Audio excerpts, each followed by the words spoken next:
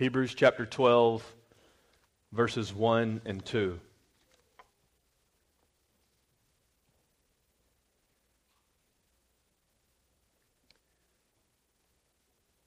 Hear the word of the living God. Therefore, since we have so great a cloud of witnesses surrounding us, let us also lay aside every encumbrance and the sin which so easily entangles us. And let us run with endurance the race that is set before us, fixing our eyes on Jesus, the author and perfecter of faith, who for the joy set before him endured the cross, despising the shame, and has sat down at the right hand of the throne of God. Look again in verse 2. Our key phrase for today will be the first phrase, fixing our eyes on Jesus. We looked last Sunday at that next phrase, the author and perfecter of faith. Lord willing, we'll look a week from today at the following phrase, who for the joy set before him. But we'll marry today, fixing our eyes on Jesus, who endured the cross, despising the shame. That's our portion for today's word. Let's ask for the Lord's blessing in it. Father, it is our cry, our prayer, our plea, that you would take us to Golgotha, and that you would let us see what it means that the Lord Jesus endured the cross, despising its shame. And we pray, O God, that that same Savior who died on that cross, now risen, reigning, and seated at your right hand, would dispatch the Holy Spirit for the powerful application of your word to our lives on this day. Give us yourself through this word, we ask in Jesus' name. Amen. If you're just joining us, you're showing up in the fourth of 6 parts on those 2 verses. 6 sermons, 2 verses in a larger series in the book of Hebrews, but 6 parts on this paragraph, which really is the central theme, thesis, paragraph of the whole letter. If you want to know what the book of Hebrews is about, it is condensed down into verses 1 and 2 of chapter 12. In the first part, in this little series on these 2 verses, we looked at the key phrase, which is that first little phrase of verse 2, fixing our eyes on Jesus. Your translation may say, looking unto Jesus. We looked at him as the epicenter of the Christian life. There is no Christianity apart from Christ himself. In the second part, we looked at running the race and why and how we're to do so. Why we're surrounded by every other Christian in every time and every place. They've also been Christ-centered believers. And we looked at how to do so, laying aside every weight and every sin so that we can run without impediment toward Jesus, our goal, our treasure. Last Sunday, we obeyed the verse. Trust that the Spirit allowed us to obey the verse. As we fixed our eyes on Jesus in a particular way, we riveted our focus. We put the laser beam of our attention on one aspect of his glory, that he is author and perfecter of faith. All true faith begins and ends with Jesus, and he is the object of it all, the means. Today we want to take that laser beam and look again at Christ, but not generically, not generally. We want to look specifically at what he endured. The verse says in verse 2, he endured the cross, despising the shame. It tells us how he endured the cross, not only what he endured, the cross. The cross is what he endured, but the way he did it. was despising, casting off the shame that was involved in it. And then we're told also in the preceding parenthetical phrase why he did it, which I mentioned, Lord willing, we'll dive into next Sunday. For the joy that was set before him. So if you're joining us or have already been with us, here's the summary sentence of this 6-part series. Verses 1 and 2, in a one-sentence application, would sound something like this. We're called to gladly rid our life of anything and everything that hinders us from a Jesus-focused, gospel-purchased lifestyle. Focused on Christ, bought by His blood. Fix your eyes on Jesus, who endured the cross for the joy set before Him. Jesus-focused, gospel-purchased lifestyle. Anything that slows you down from that, we're called to gladly rid our lives of that. Well, today, as I mentioned, we're going to zero in on that phrase in verse 2. Jesus endured the cross, despising the shame. Before you and I can see the cross as something that's done for us, the joy set before Him, that's what He did for us. He brings us into God's own everlasting joy. Before we can see the cross as something done for us, we've got to see the cross as something done by us. There's 2 ways we want to look unto Jesus today. We want to see what it means that He endured the cross, and we want to see what it means that He despised its shame. There's 2 aspects that we want to look at each of those phrases with: the earthly and the heavenly. First, Jesus endured the cross. There's a human and a divine element to what He endured at the cross. Meaning something that man did, something that we did to Him, that He endured. But there's also, and most substantially, something that God did, that He endured at the cross. Similarly, when He despised the shame, there is a human and a divine element to the shame He despised. He despised both earthly and heavenly shame. First, Jesus endured the cross. I want us to travel through the window of faith to look at what Jesus endured. What did He endure humanly or at the hands of men? That little statement in this verse, He endured the cross. What few words to carry such a loaded message. There's a play on words right here in these 2 verses. You might see the word endurance in your Bible in verse 1 and the word endured in your Bible in verse 2. You are, verse 1, to run with endurance. Same Greek word. Jesus endured the cross. It's the same word. There's no quitting in the Christian life. And the Christian life is not willpower. It's looking to our exemplar, the one who endured hell itself for us. What did Jesus endure? If we were to pass around the blank page again today and everyone were to write a response, what did Jesus endure at the hands of men at the cross? What would you supply?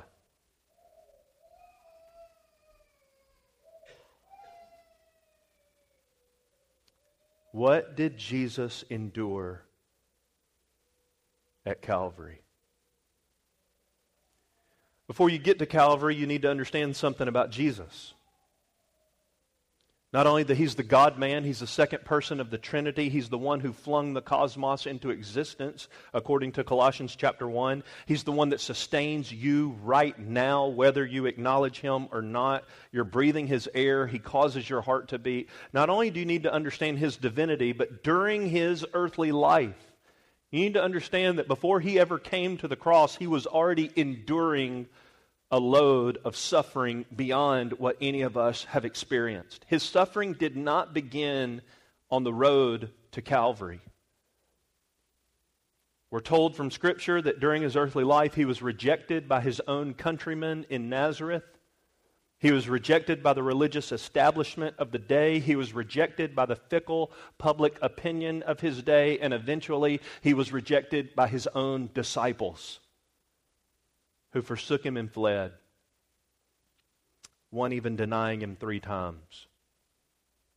To understand the suffering of the cross, you got to understand that he is the man of sorrows. He came to take all of our suffering. And during the days of his earthly life and obedience, he carried all of our suffering with him in those days, and then brought to the cross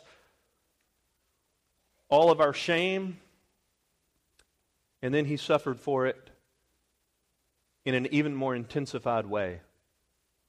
To understand the suffering of the cross, you've got to know that Jesus' whole life was one of suffering. Satan, called in Matthew the prince of darkness, never left him. Satan is not omnipresent. He is not God's equal opposite. He's in one place at one time, and he strategically chooses the one location where he thinks he can have the greatest effect against the kingdom of Christ. He chased Jesus his entire earthly life. We know that from Matthew 4. We know that from Matthew 16. And we can see it showing up in plenty of other places, like the outrage of the demon-possessed every time he got near. Not only was he chased by Satan for his entire life, and that being a substantial part of his earthly sufferings, he was also homeless. He owned nothing beyond the clothes that he wore. He didn't even have a pillow to lay his own head upon. Matthew chapter 8. The crowds constantly demanded signs from him as if he were one of Egypt's magicians. John chapter 2. He was almost always, read the Gospel of Mark and pay careful attention to the word immediately. He was almost always exhausted, and he never made one excuse for not obeying what the Father had given him to do on any one day of his life. Not only was he exhausted so much so that on one occasion he was so dead to the world that though he was in a small fishing boat, caught in the eye of a raging storm, he was sound asleep. That's not only because he's the potentate of the universe, it's because he was absolutely spent in his obedience to the Father. His suffering included being misunderstood by his family, wondering at times about his sanity. Luke chapter 8. The Pharisees stalked him. They strategized against him. They paid people money to try to concoct questions that would have trapped him. Mark chapter 12. One author said, Jesus' whole life followed a pattern of rejection.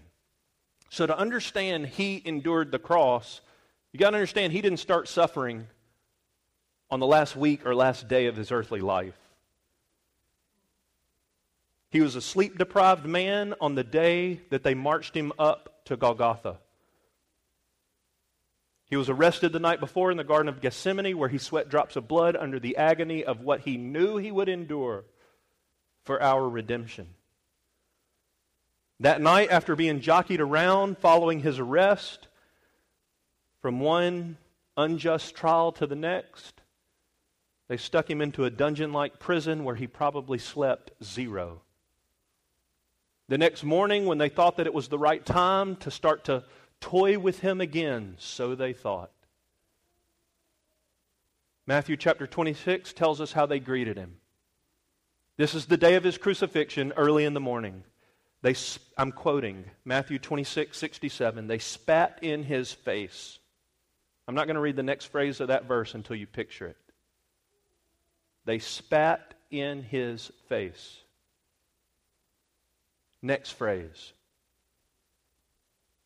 They, plural, beat him with their fists. Grown men hitting him in the face.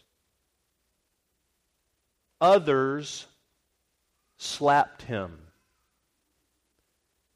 Matthew 27:26, they scourged him. We all know what that means, right? Cat of nine tails, broken glass, bones, shards of metal on the end of every strap of the whip. Back stretched out, arms tied around something like a telephone pole, leather straps, bent over, grown men. They scourged him. They twisted a crown of thorns and put it on his head. Matthew 27:29.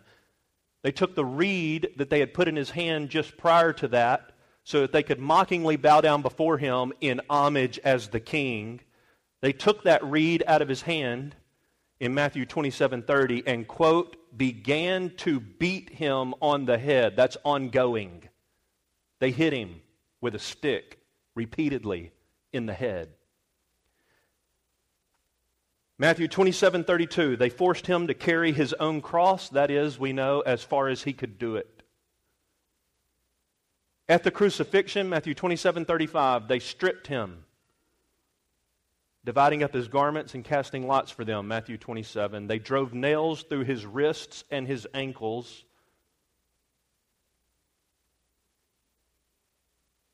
And then they left the only innocent man who's ever lived to die between two criminals as they played games for his clothes while he died. He endured the cross. That's only what he endured at the hands of men. That's the human element. What is the divine element? When Hebrews 12:2 says, fix your eyes on Jesus, ... he endured the cross.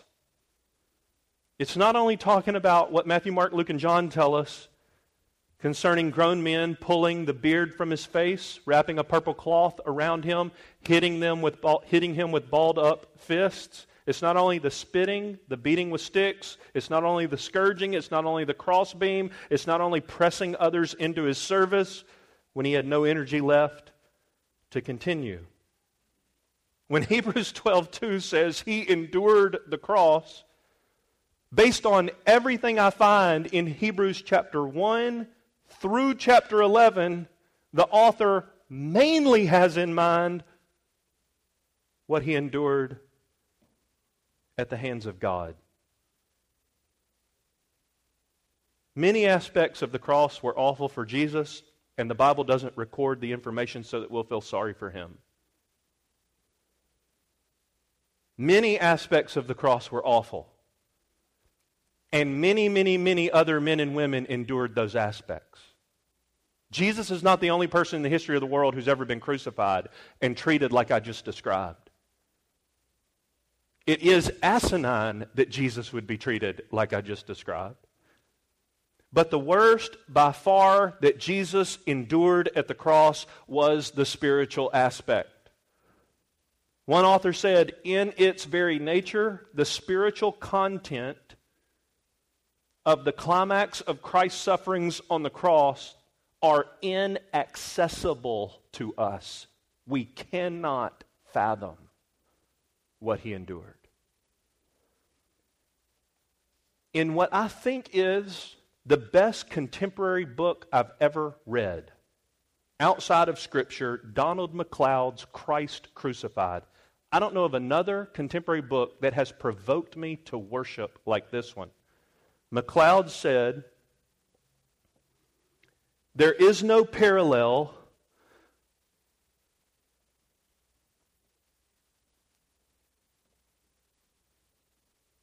I'm thinking inaccessible to us. There is no parallel.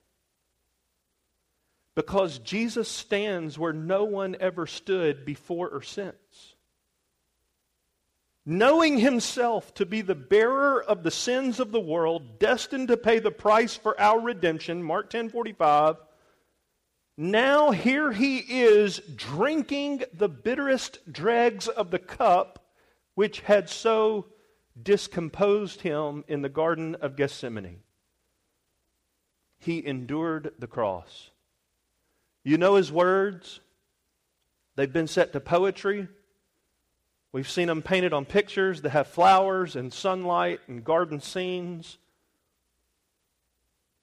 But when he hung on the cross, of the 7 statements that he made, one of them is Matthew 15:34, Eloi, Eloi, lama sabachthani. That's the citation, as you know, from Psalm chapter 22, meaning, quote, my God, why have you forsaken me? Of his entire earthly life and ministry, of all the things Jesus ever said and did, of all the countless times he taught about the Father, he showed the Father, he explained who the Father is, and when he related to the Father in prayer, of all those times, that verse, my God, why have you forsaken me, is the only time in Jesus' entire earthly life and ministry that he did not refer to God as his Father. Something's happening. Something's happening in this moment where the Son of God no longer refers to God the Father as Father. Moments earlier, with a heart full of messianic love, as he hung dying, he cried out, Father, forgive them, for they know not what they do. Luke 23:34. But at the 9th hour, as the Gospels tell us, 9 a.m. to 3 p.m., 3 p.m. being the 9th hour, as Jesus hung on the cross for those 6 hours on that Friday outside Jerusalem, at the 9th hour, the land is in total darkness. 3 o'clock in the afternoon, pitch black. Jesus at that moment reached the lowest point in all of his humiliation. And in that moment, he reached the apex of all the agony that was possible for a human being to endure. The physical pain was no worse, I don't suppose, at 3 p.m. than it was at 2 p.m. Perhaps it was even less as his faculties began to wane. But his soul was in so much torment that his cry is simply,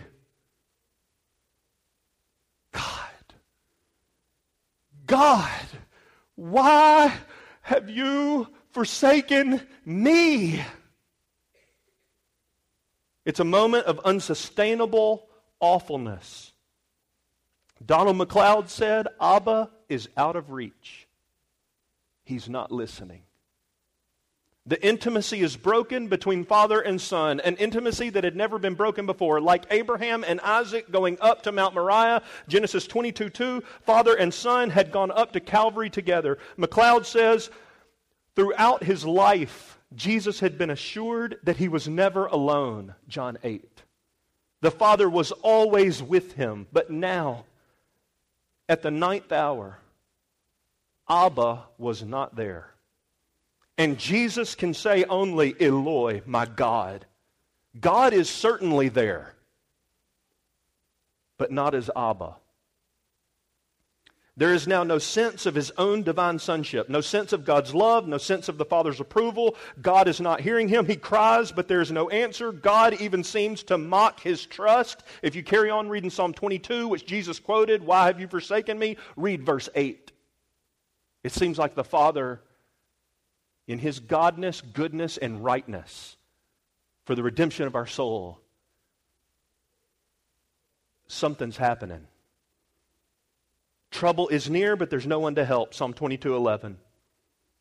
There are no comfortable scriptures to fill the mind of Christ. There's no assurance. There's no victory. There's no sense of it anyway. There's no vision of a redeemed multitude too great to count. At every other time of crisis, Abba had spoken very great words of encouragement to Jesus. This is my beloved Son in whom I'm well pleased. Not this time. The only thing Jesus heard at the 9th hour was the derision of the spectators, the curses of the soldiers, and the incessant whisper of the Prince of Darkness. Jesus is totally on his own.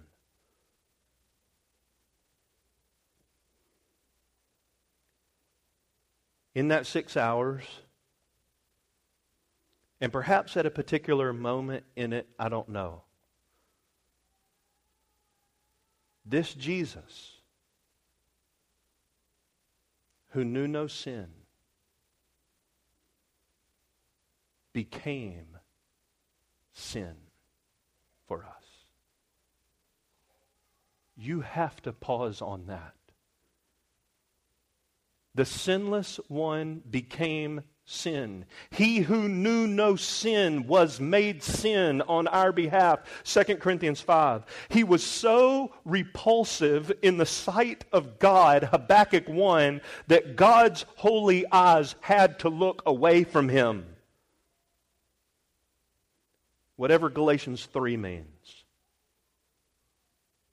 Jesus was made a curse. What did he endure at the hands of man? Worse than we'd be able to describe, worse than Hollywood can depict. What did he endure at the hands of God? My. But Hebrews 12:2 doesn't stop by telling us what he endured, the cross. But that little phrase, as he's suspended on a tree, tacked to it like a piece of meat for crimes that he never committed, while he's enduring the anger of a just God. Hebrews chapter 12 verse 2 says he's despising the shame.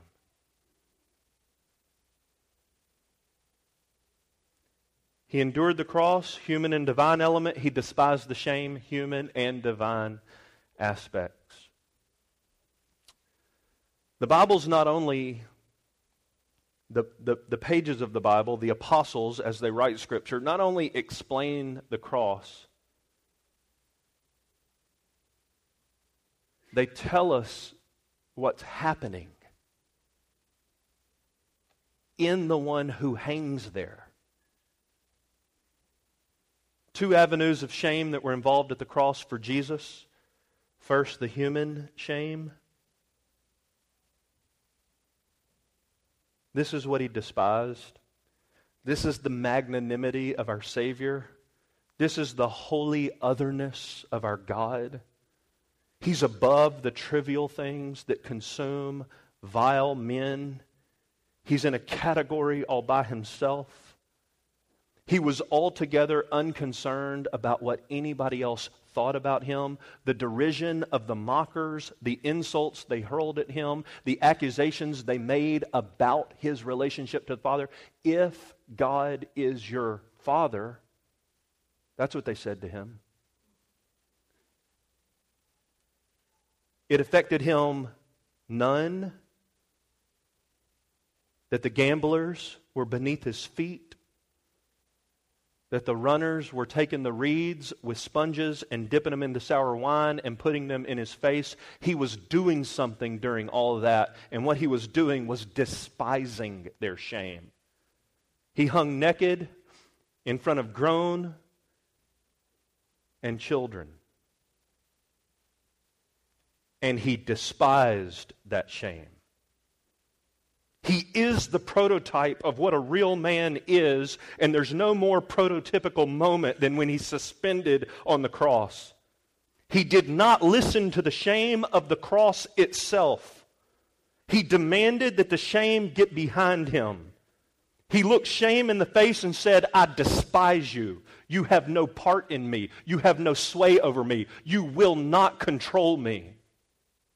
The centurion who was at the foot of the cross, Mark chapter 15. The soldiers that gambled for his clothes, Mark 15:24. The derision of the crowd that passed by, Mark 15:29. Jesus despised all that shame from all those people. Again, Donald McLeod. Christian devotion almost invariably refers to the place of the crucifixion as Calvary. That word, however, is not in the Bible. It appears in the 4th century in the Latin Vulgate, the Latin translation. The word Calvary is well adapted to the purposes of poetry and hymnody, it sounds better. Certainly much more sanitary than how Luke refers to it. Luke 23:33. They took him to the place called the skull. MacLeod goes on, it's easy to sanitize the cross, to rob it of its horror, to imagine that Calvary is a place of a serene, evocative spirituality. Jesus wasn't having his quiet time. George MacLeod, perhaps some relation to Donald, I don't know, said Jesus was not crucified in a cathedral between two candles, but on a cross between two thieves on the town garbage heap. At the kind of place where is this spot in Memphis? Where do the most foul-mouthed people in Memphis hang out? Because Jesus was crucified where cynics talk smut. We know that happened. Where's this place in Memphis? Where's the place where thieves are on the loose and all they do is curse? Where's the place in our city where soldiers go to gamble? That's where Jesus was crucified. Donald adds, MacLeod, the act was barbaric. The sight with the detritus, the debris, the aftermath, the body parts of previous executions was still lying around. You know they didn't bury most of the bodies, right? It was horrific. We dare not reduce the cross to a crucifix or Golgotha to a rose garden. Even that word, it's in the Bible. Golgotha. Such a guttural, deep, harsh, brash word. And Jesus looked at the shame of all that. And in his magnanimity as a man, the God-man, he looks at all the shame of all the world coming upon him in a moment. And Hebrews 12:2 says, he despised it. It had zero sway over him. He wasn't trying to look cool. He wasn't trying to be acceptable in his death. Martin Hengel wrote in his book, Crucifixion in the Ancient World, that crucifixion was not peculiar to the Romans. It was also practiced in India, Assyria, Germany, and Britain. But he goes on to say, in all these cultures, the cross was seen as a deliberately degrading and obscene form of punishment, in which the caprice and sadism of the executioners was given full reign. There were literally no limits. Once the condemned man was handed over, the soldiers could torture, humiliate, violate as they pleased. But not all the blame for the barbarism should be laid on the executioners. Crucifixion, Hengel points out, satisfied the primitive lust for revenge and the sadistic cruelty of individual rulers and the masses. The human aspect of shame that Jesus despised was more of a tsunami of shame than all of us collectively would ever face. The Bible teaches that Jesus knew that the cross was his destiny for the entire duration of his earthly ministry. For 3 years, he said things like Luke 9:51, he set his face like a flint toward Jerusalem. Not only did he despise the shame, he attacked it. He went there on purpose. And that leads us to the second aspect. The shame that Jesus despised, just like the severity of punishment he endured, was not mainly earthly, but heavenly. Jesus despised the shame. He despised the shame of being made a sin bearer for his people. He gladly associated with us without shame. Who are we to be ashamed of him when he took all our shame and had no shame in associating with us? He despised the shame of being made sin, being made a curse, and enduring the everlasting wrath of the infinite Almighty God. If you read Isaiah 50 as if it is a portrait of the cross, just before Isaiah 53, that obvious chapter about the cross, then I think it should be taken that way.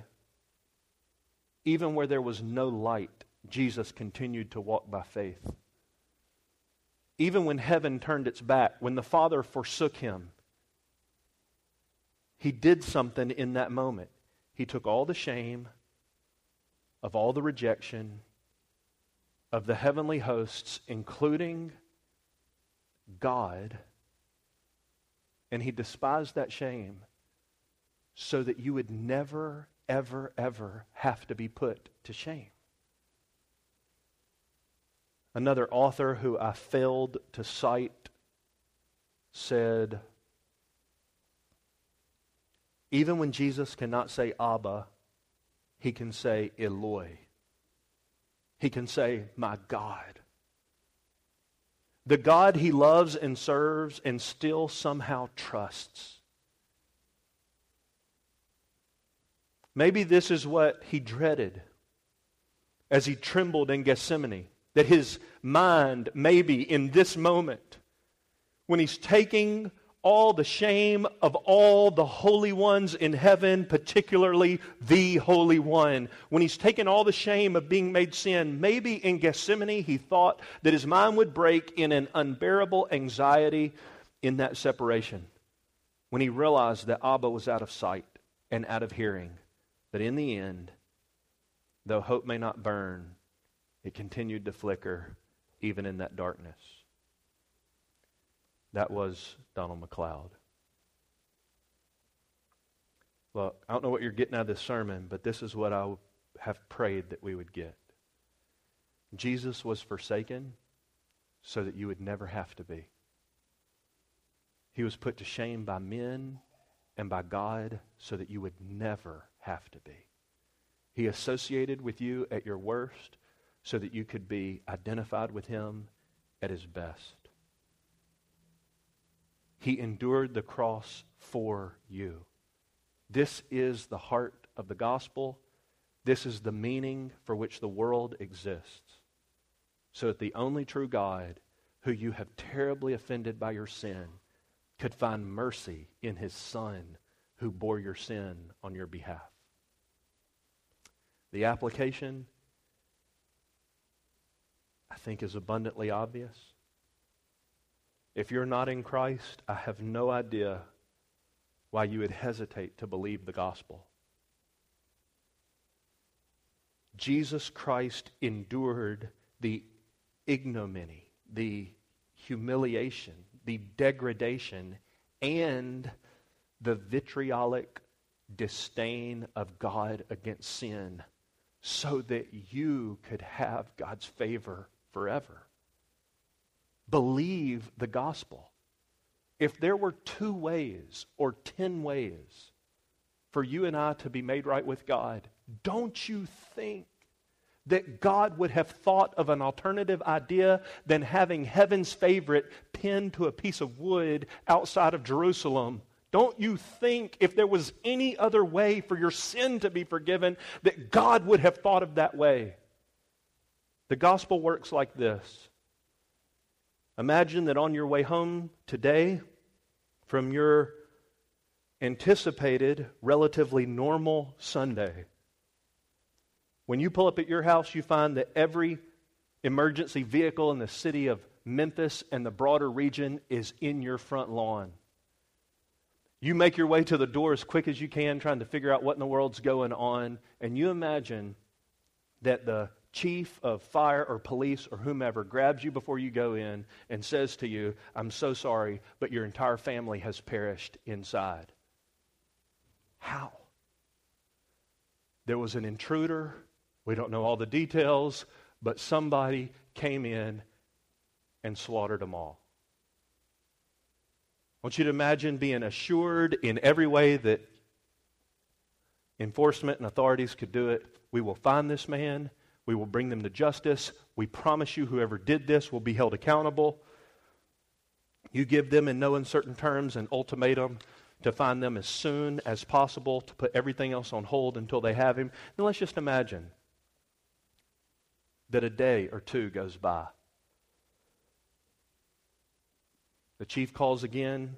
Sir, ma'am, we're doing everything we can. We promise you, this is priority number one. We will not sleep until this case is resolved. Then imagine 2 weeks, 2 months, 2 years goes by. You keep getting the same report. Imagine a decade, 2 decades go by. And then eventually, 20, 30, 40 years down the road, there's a knock at your door. There's a man standing there that you don't recognize. He's got a suitcase in either hand.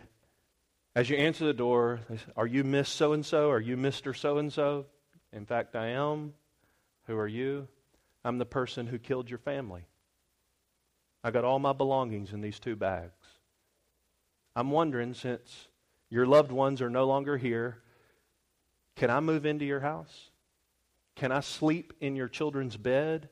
Can I sit at their place at the table? Will you give me all the inheritance that you had previously intended to give to them? Is there a man on earth that would meet that moment with anything less than all-out rage? The gospel is the otherworldly good news. That unless you get everything you've got in whatever you need to get it in, and march your little self up to the throne room of God Almighty and beat on His door until He answers, and when He opens it, you have to say to Him, I got all my stuff in this bag, and I'm the one who killed your son. And I'm wondering, can I move into your house? Can I sleep in your children's comfort? Can I sit at His place at the table? The table. Can I have all the inheritance that you intended to give to him? God is the only person in the universe who says yes to that question. How can He say yes? Jesus endured the cross, despising the shame. That's the answer to the greatest quandary in the universe. So the application is believe the gospel. And then, as we believe the gospel, keep believing the gospel. Keep believing the gospel. Keep believing that what Jesus did and what He endured and what He despised is our only hope. And in His risen victory, He gives us all His righteousness if we will but by faith trust Him. I believe this is what, not this verse, but this gospel truth is what the Apostle Paul was thinking about in the thesis statement of the book of Romans. I think he was drinking down Golgotha. He was looking at the place called a skull. He was eyeing by faith the Lord of glory in all His regal majesty, humbling Himself to become obedient to the point of death, even storge, the cross death. And as Paul thinks about that truth, he writes his thesis statement of the book of Romans. For I am not ashamed of the gospel of Jesus Christ, because it is the power of God unto salvation for all who believe. How could we be ashamed? And can it be that I should gain an interest in the Savior's blood? Died He for me who caused His pain, for me who Him to death pursued. Amazing love, how can it be that Thou, my God, shouldst die for me. Father, we ask that for your own glory, you would cause the truth of the gospel to take deepest possible root in our souls. You take a moment of silent reflection, just you and God, and ask the Holy Spirit to apply this word to your soul.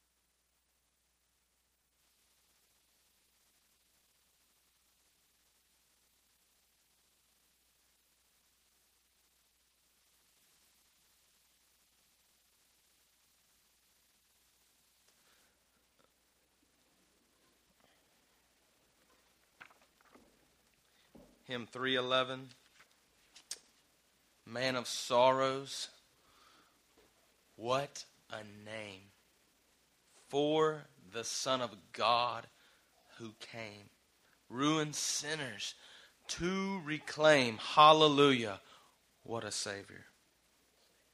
Please stand and sing. Man of sorrows, what a name for the Son of God who came, ruined sinners to reclaim. Hallelujah, what a Savior. Bearing shame and scoffing rude, in my place condemned he stood, sealed my pardon with his blood. Hallelujah, what a Savior. Guilty, vile, and helpless we, spotless Lamb of God was he, full atonement can it be. Hallelujah, what a Savior. Lifted up was he to die. It is finished was his cry. Now in heaven exalted high. Hallelujah, what a Savior. When he comes, our glorious King, all his ransomed home to bring, then anew this song will sing. Hallelujah, what what a Savior. Amen.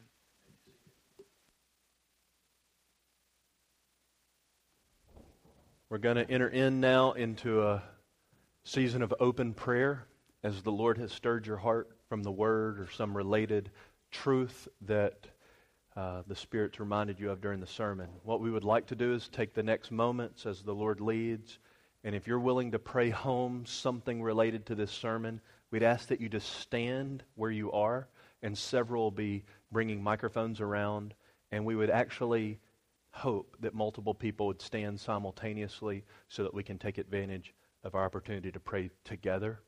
So as the Lord leads, after I begin us, you just stand where you are, and the brothers will come to you with a microphone to pray home these things. Father, I pray that in this moment of corporate prayer, that the same Holy Spirit who inspired Hebrews 12, verse 2, will carry this prayer time right into the throne room of heaven on the basis of Christ's risen victory.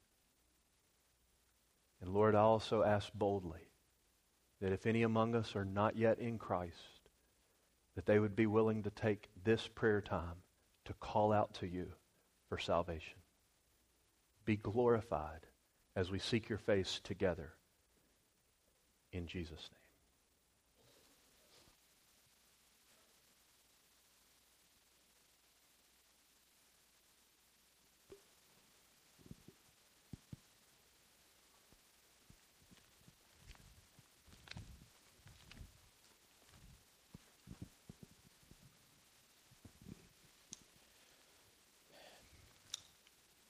Father, Lord, I pray that you would stir our hearts to worship and gratitude when we consider what your servant has laid before us this morning, that the Prince of Heaven endured the cross and despised the shame for his enemies.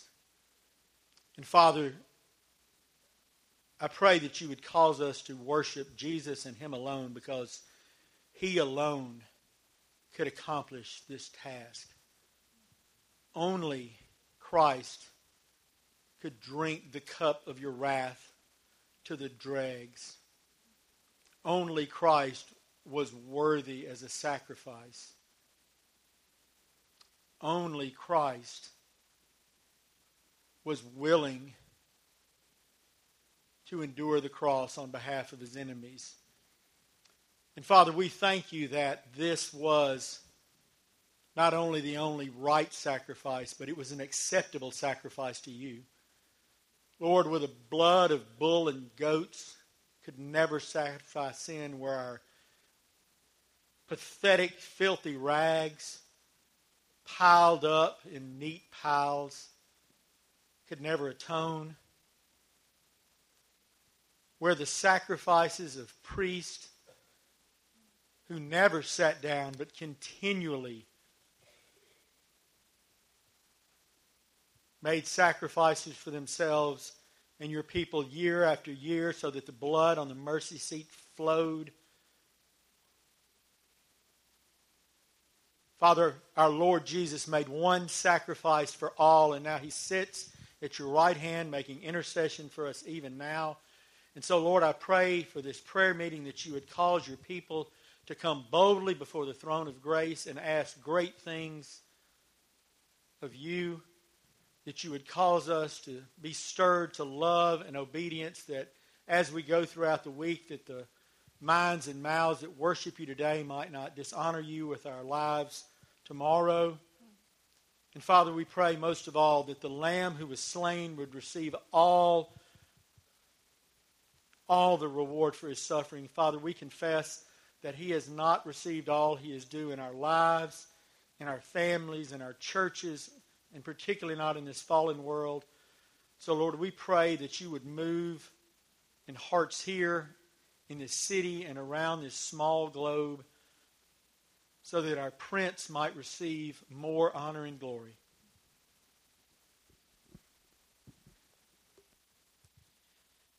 Father in heaven, we thank you that you have delivered such a strong message to us this morning through your mouthpiece, Jordan Thomas. Father, we thank you for the continual love that you show us.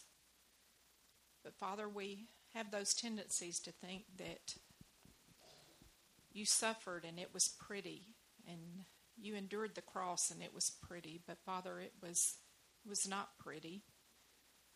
So, Father, we ask that our hearts see the depth of the fact that you did endure the cross and that you did despise the shame. But, God, you've given us your Son, Jesus Christ. Father, you've demonstrated your love towards us, that while we were yet sinners, that your Son died for us. Father, move our hearts in such a strong way. Only you can do that, Father, and help our hearts to sing many praises, many praises to the King. Worthy is the Lamb who was slain for us. I pray this in Jesus' name.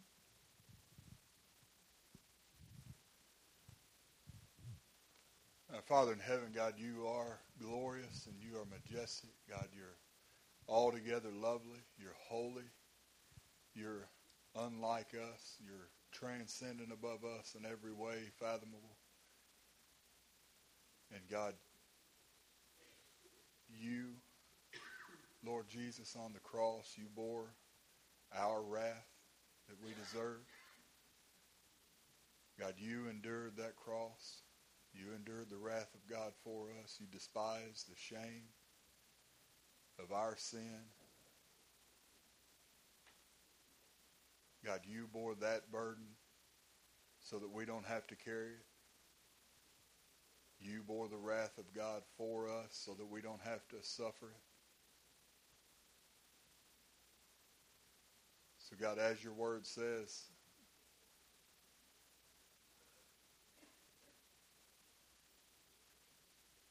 how can we continue in sin and put Christ Jesus once again to open shame? We can't do that. God, he has already borne our shame. He'll not do it again by our open rebellion and sin against you. So, God, forgive us for presuming upon your grace. God, we can't sin so that grace may abound.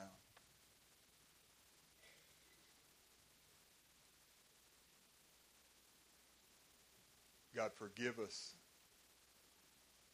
Even though you've poured out your grace in our hearts, God, you've changed our hearts so that we do love you and we do want to obey you. God, we are still eat up with sin. And we need your mercy. We need your compassion. And God, we cry out for that now, not only for us, but for our neighbors, for our family members, God, for all those around us. God, we don't think highly of ourselves. Father, we know what wretches we are. I know myself how sick my heart is, oh God. So, Father, forgive us. And God, let us know in our hearts and our minds when we're tempted to sin, we cannot put your Son to open shame once again. God, you say that there's no forgiveness for that.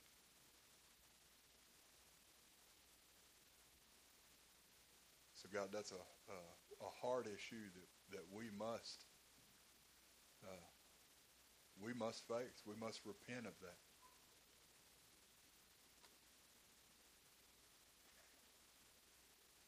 God, grant mercy, grant compassion, repentance, and faith to your people so we may continue to live upon your grace, oh God, and live upon it and live by faith in you. And God, out of that faith, to love you, to obey you. God, to follow after you, knowing that we will fall. But God, not desiring to fall, not chasing after things that will make us fall.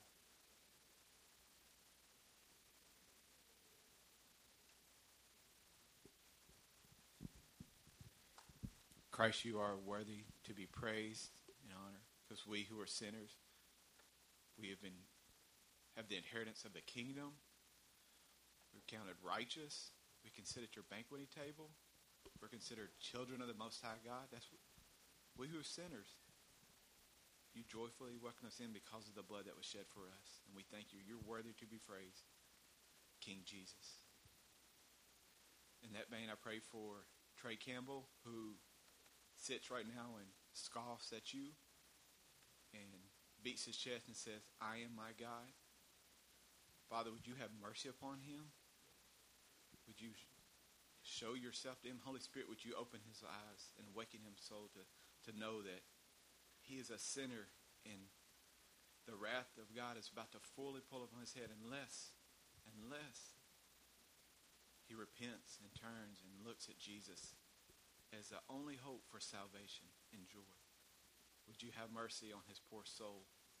Would you do it, Father? Praise in Jesus' name.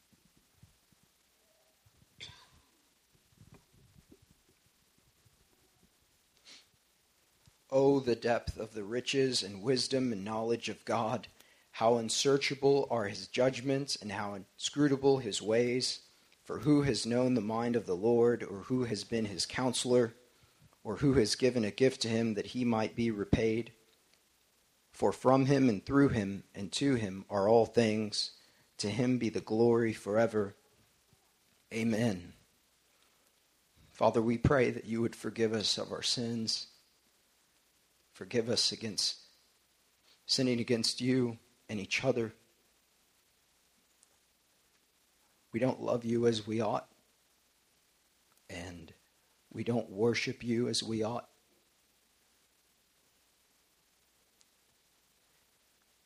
Help us, Lord, to love you more. We can't do anything apart from you. Pray that you would fill us with the Holy Spirit so that we would worship you for your glory. Thank you for your mercy on us and saving us from your wrath. We pray that you would draw near to us as we draw near to you, that you would work in us for your glory, that you would work in us to love you and to work out our salvation with fear and trembling, Lord. We don't want to hear that you've forsaken us. We don't want to hear that, depart from me, I never knew you, workers of iniquity. That's a scary thought, Lord. It's a horrible thought. I pray that you would give us peace and that you would root us in love and faith, that we would be grounded in your word. Please help us to love you more. We need your grace. We're asking these things knowing that you hear us and that you're able to do these things. So we pray that you would do this for your glory, for Grace Church. Help us. In Jesus' name, amen. Father, we do praise you that Jesus would identify with our shame, would associate with us in our shame, Lord, with him being the holy and righteous one, Lord, that he would associate with us in our sin and in our rebellion, and would take that upon himself and take the punishment for that. And Father, I pray that we would not be ashamed of him in any way at all, but God, that you would cause us to truly live lives that are worthy of the calling to which we have been called, as your word says, and that through both word and deed, Lord, that Jesus would be exalted through our lives in the way that he's worthy of, Lord. God, forgive us for ever being ashamed of him at all in any way, Lord, he is worthy of every ounce of our being. And Father, I pray that you would cause him to, Lord, help us to see him in such a way that we truly would exalt him in a way that he's worthy of.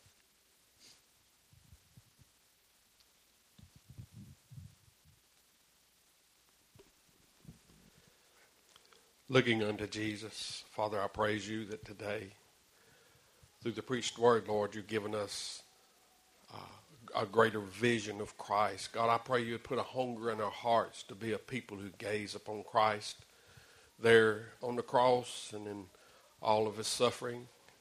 And Lord, that we would remember, Lord, that many of us here, Lord, you've found us when we was dead in our sins and our trespasses, and when we were enemies, and when we were held prisoners by the devil of this world, Lord. And you regenerated us. You made us alive, and you give us faith to cling to Jesus. Lord, to look to this Jesus, to see this Jesus, to rest in the work of this Jesus. So, Lord, I pray for the people of Grace Church that are in Christ. Lord, that this week and from now on we'd go around shouting in our hearts, behold what manner of love the Father has bestowed on us that we should be called children of the living God. Lord, I praise you for the work you've done. I praise you for showing us today again and afresh the work of the cross, that epicenter of human history there on a place called the skull. Lord, in Jesus, you despised it. You counted as nothing. Lord, you was ready for all of that. You was faced that day from man and from God for our sakes, for your great infinite love for us. How we praise you, Lord, that we've seen a picture of that today. Lord, fill our hearts with joy, with gladness, with obedience. And Lord, for those who are not yet in Christ, Lord, those here today, they were born and dead in their sins and trespasses too, and they are your enemies yet, and without hope, without God, and still being held prisoners. Now, Holy Spirit, would you blow across the hearts of these people, Lord, that are here today, young and old alike, that they too would see that they must be born again.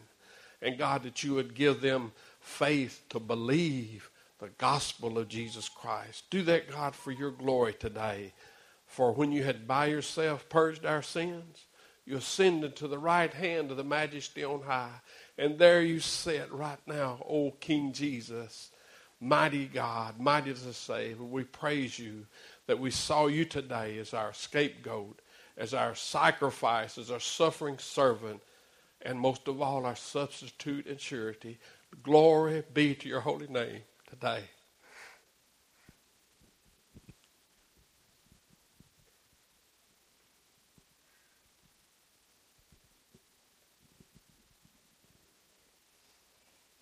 And the Word became flesh and dwelt among us.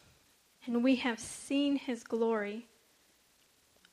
Glory as of the only Son from the Father, full of grace and truth. Praise be to God. When we can only marvel and worship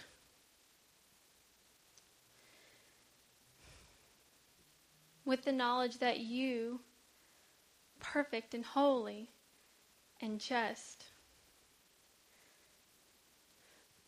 too holy to even look upon sin,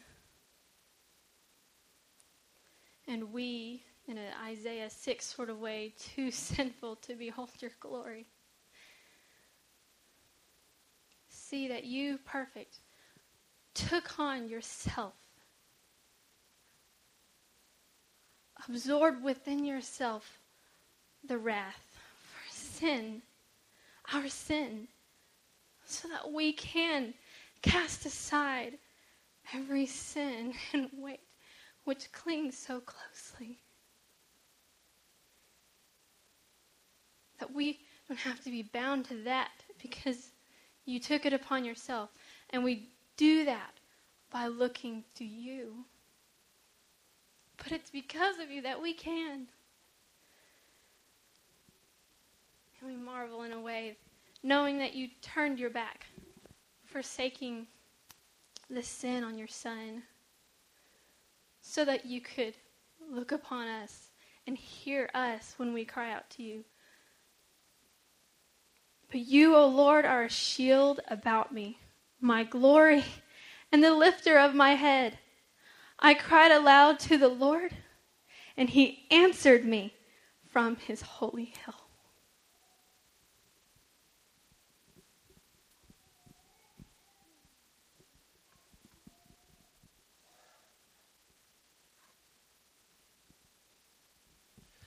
Father in heaven, thank you that Christ is an infinite fountain, deep enough and wide enough for all of us sinners to plunge ourselves into the bottomless ocean of him. Thank you that you did not withhold 1 ounce of your wrath from your Son, so that you would not withhold 1 ounce of your love from us who are in Christ by faith. We praise you, O God.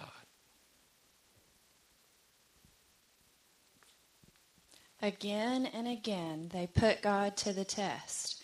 They vexed the Holy One of Israel. They did not remember his power the day he redeemed them from the oppressor. Father, we pray that you would help Grace Church remember your power, for we have been redeemed from the oppressor.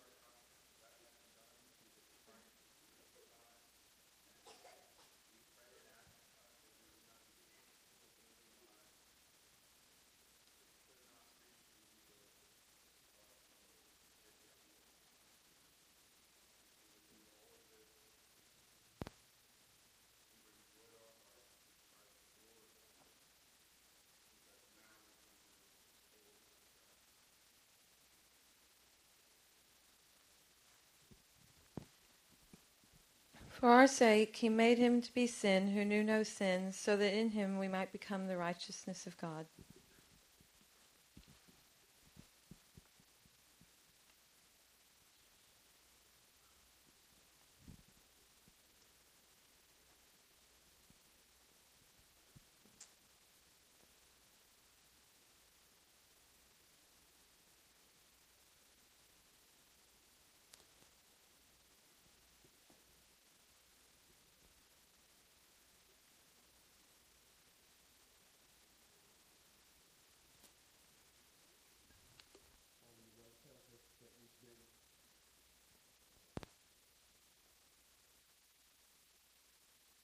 Transferred from the domain of darkness and into the kingdom of your beloved Son. this transaction that takes place, that has taken place, is just stirred afresh from the preach word this morning, that your Son, Jesus Christ, would for the first and only time not refer to you as Father, and that he would feel that moment of abandon, the perfect unity that is tasted and felt among the fellowship of the Trinity is beyond our imagination. And yet that fellowship for a moment in time, because of our sin, was the burden of that was put on Christ's back. And now we sit as one whose lives have been invaded by Christ, sinful and rebellious as we are, washed clean of our sin, and having the righteousness of Christ imputed to us. Now we enjoy the fellowship of the Trinity. What a transfer that we're not worthy of. It's overwhelming, Father. Our emotions should be stirred. And Father, the reality is it has actually happened. It's real. We've really been invited into this fellowship, this kingdom. We've been united with the triune God. We just praise you, God. We give you glory. We give you thanks for the work of your Son, Jesus Christ, on the cross. We praise you.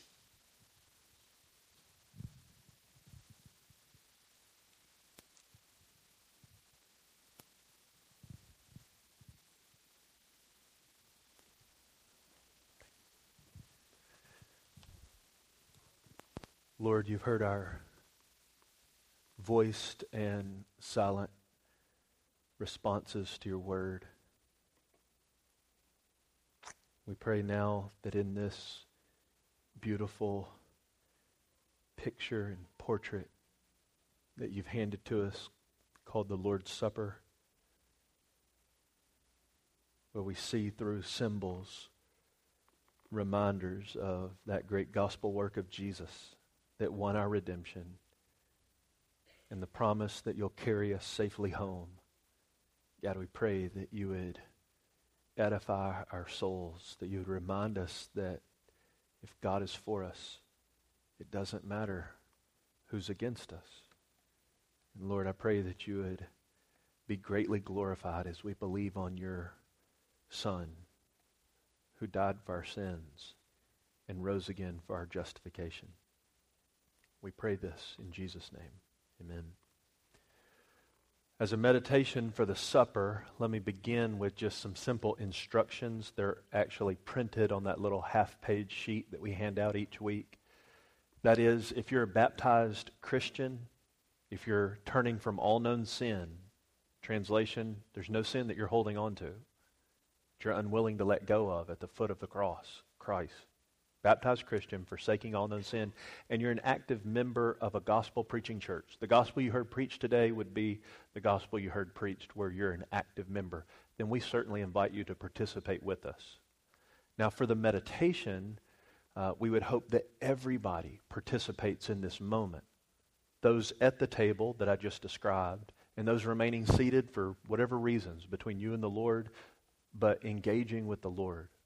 I want you to think about two categories that are presented throughout the whole chapter of Romans 8. I'll just give you the first two verses.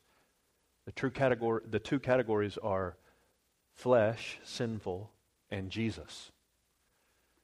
There is therefore now no condemnation for those who are in Christ Jesus. Why? Because the law, weak as it was through the flesh, because God condemned in the flesh of Christ our sin. Let me get the quote. Therefore there is now no condemnation for those who are in Christ Jesus, for the law, weak as it was through the flesh. Let me read it. It's too good to get wrong.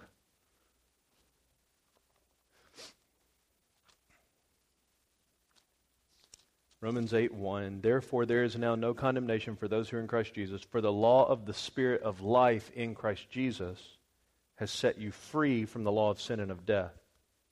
For what the law could not do, weak as it was through the flesh, God did, sending his own Son in the likeness of sinful flesh, and as an offering for sin, he condemned sin in the flesh, so that the requirement of the law might be fulfilled in us, who do not walk according to the flesh, but according to the Spirit.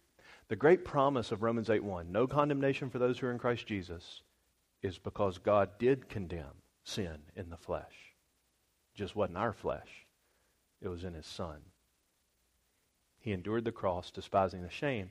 And the promise is, where he is now seated, as we see in this text, Romans 12:2, it's exactly where he promises those to be seated forever whose hope is in him. So let the meal remind us, the cup, the blood of Christ shed for you, the bread, the body of Christ broken for you.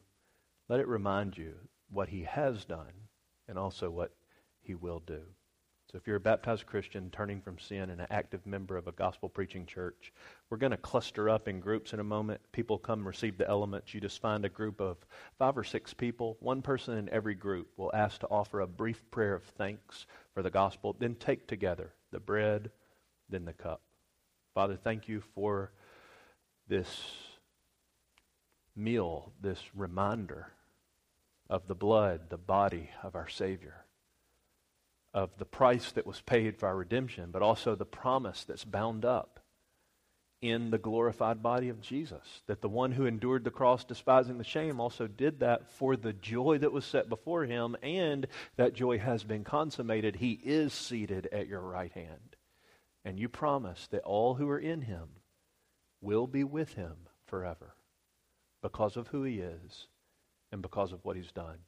So let us eat and drink with that celebratory confidence that you have condemned sin in the flesh, but it wasn't our flesh. And therefore, those who are in Christ Jesus, there is therefore now no condemnation. We give you all the glory for this precious gospel truth. In Jesus' name, amen. You meet with the Lord, respond as he leads.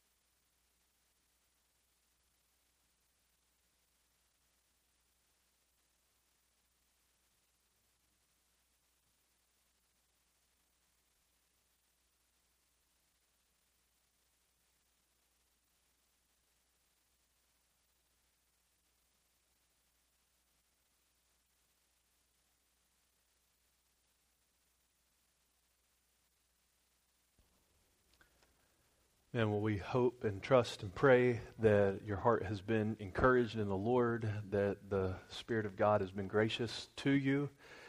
As we transition from this service, there's several announcements I want to make, beginning with how the Lord may be dealing with some of you.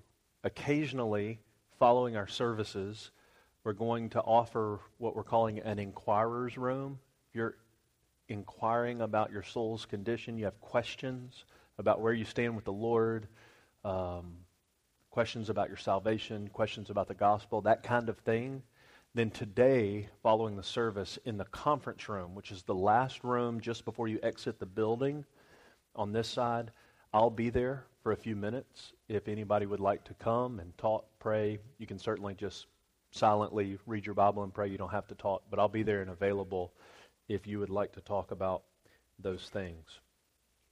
Several announcements that are really relevant for today, so tune in. Number one is we gave last Sunday to the church members a smartphone app that has the whole directory, everybody's name, address, email, phone number. You can just scroll it on your phone. All the information has been updated. So if we had incorrect stuff on you, it's all updated now. And if you'll just look at your information, if anything about it is inaccurate, send that to John Lancaster, and he'll be able to update that. That's a very helpful feature, so we hope that you'll make good use of it.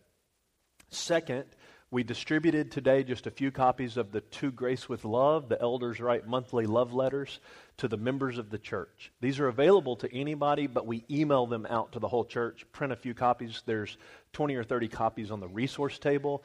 This month's installment deals kind of sort of with the SCOTUS decision last week, the Supreme Court decision last week, and how we're to live in light of that. Third, I just want to brag again on the grace of God for this Amber Adoption Fund receipt. By the grace of God, we more than doubled our goal. Praise the Lord for that. $11,000. And as Pastor Nathan said, in addition to what was already in that account because of your generosity in times past, we hope and pray that families will even more earnestly pray about the pursuit of adoption. The 144 million orphans worldwide who could use a loving, godly home. We would love to be a help to you in that. Next, the TCT, Treasuring Christ Together, ecclesiology course. There is a little information about that in the handout for today. We're hoping for 50 lay folks, just like you, in churches from around Memphis to come together for this fall seminar. Let me tell you what you'd be committing to if you were interested. A Thursday and Friday, and then another Thursday and Friday. That's it. Between those times, on your own, you have some resources to read and to interact with, and opportunities to meet with pastors and talk about the doctrine of the church. What is Christ doing? Why does the church matter? And we're hoping just to, over time, infect Memphis, by the grace of God, with healthy, good, Christ-honoring truth. Well, Christology was this spring. Ecclesiology is this fall. If you're interested, there's applications for that also at the resource table. And during our fellowship and ministry time, you can hang out there and pick up all the things that I'm mentioning. The next thing I want to mention is we did send a new installment, we meaning the elders, and send to the church members a new installment of what we call Tend My Lambs. 4 questions so we can know how you're doing, spiritually, physically, otherwise, ways we can pray for you. And it's a preemptive strike. We don't want stuff to get really bad and nobody knew it. So this is a way, 4 times a year, your elders send this out. It helps us so much to pray for you. So please respond to that. You don't have to labor over it. If you're doing well, we'll give God glory. You can say, we're doing well. But we just want to know how to pray for you. So please respond to that. If you don't, in a couple weeks, you'll be hearing from the elder for this quarter again with a friendly reminder. So you strike first. Next, during the fellowship and ministry time, I'm about to dismiss you all. We'll have until 4 p.m. just to linger in the building. We want to stay in this space the space right behind me, and this long hallway going down to the children's area. You can strike up good conversations. You can cluster up for prayer, whatever. During that time, we're going to ask that the setup guys for today just knock that out on the front end. As much of as you can, just get that done so that when we're concluding, we can just say, see you later. We do need to be out of the building and the parking lot at 4 p.m., but we'll say that again right before the end of that fellowship time. All right, last but not least, I have a slide that I want to show you because it's a prayer request that we want the whole church to be praying about. So with no further ado, boom. All right, got it? No. So 6 or 8 months ago, we knew that a piece of property in downtown Memphis was going to potentially become available. I'll explain exactly where this is in a minute. Some of you can figure that out already. The property had an option on it for a builder, a developer, to put multi-housing, apartment complex kind of thing on it. It's a pretty big parcel of land to hold a big building like that. Had he not started the development, he's from Iowa or Ohio, one of those vowel states. Had he not started the development by June the 30th, which was this week, it went into default and became available again. We've had that note in our calendar forever. We've known that for a long time and just been hoping and praying nobody would start building on it. Long story short, we called this week the people who are responsible for negotiating how this land might be used. The person I spoke with said, well, actually I'm about to walk into a meeting with such and such company in 15 minutes to discuss that property. Said, oh, well, will you tell them we're interested? And by the way, I know the man that you're going to talk with, and I'm supposed to meet with him this Saturday. Just in the Lord's providence, those things were together. They discussed during the meeting. Whatever they discussed, we don't know. The only reason we're saying this to you now is the two biggest sticks that can be swung in real estate development in downtown Memphis want to meet with us Thursday or Friday of this week at that property just to talk and see what we might be interested in. We're saying that to you now because we just want you praying about it. We have no idea if the Lord wants us to move on this, how it would be provided for. All those things are very big questions. We don't know.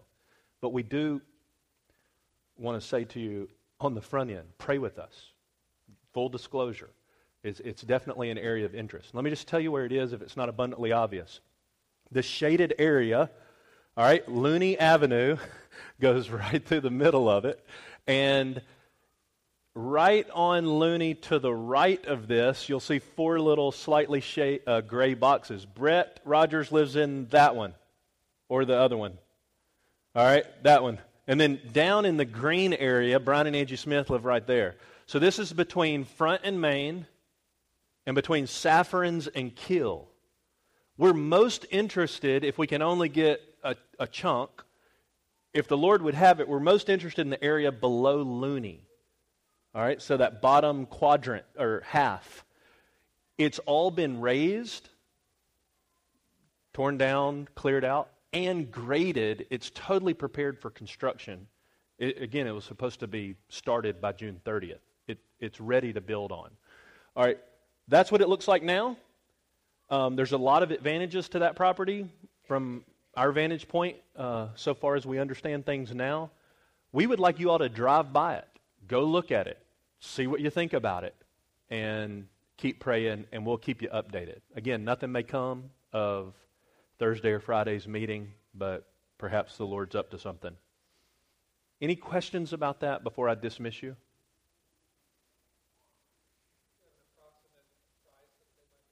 No idea.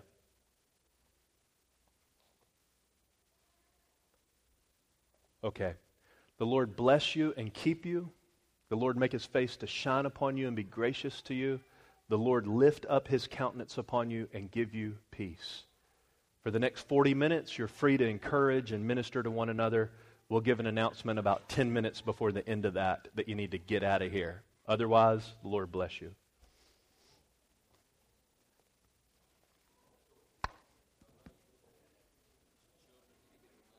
Yeah, go get your kids from nursery. And don't let your kids run crazy.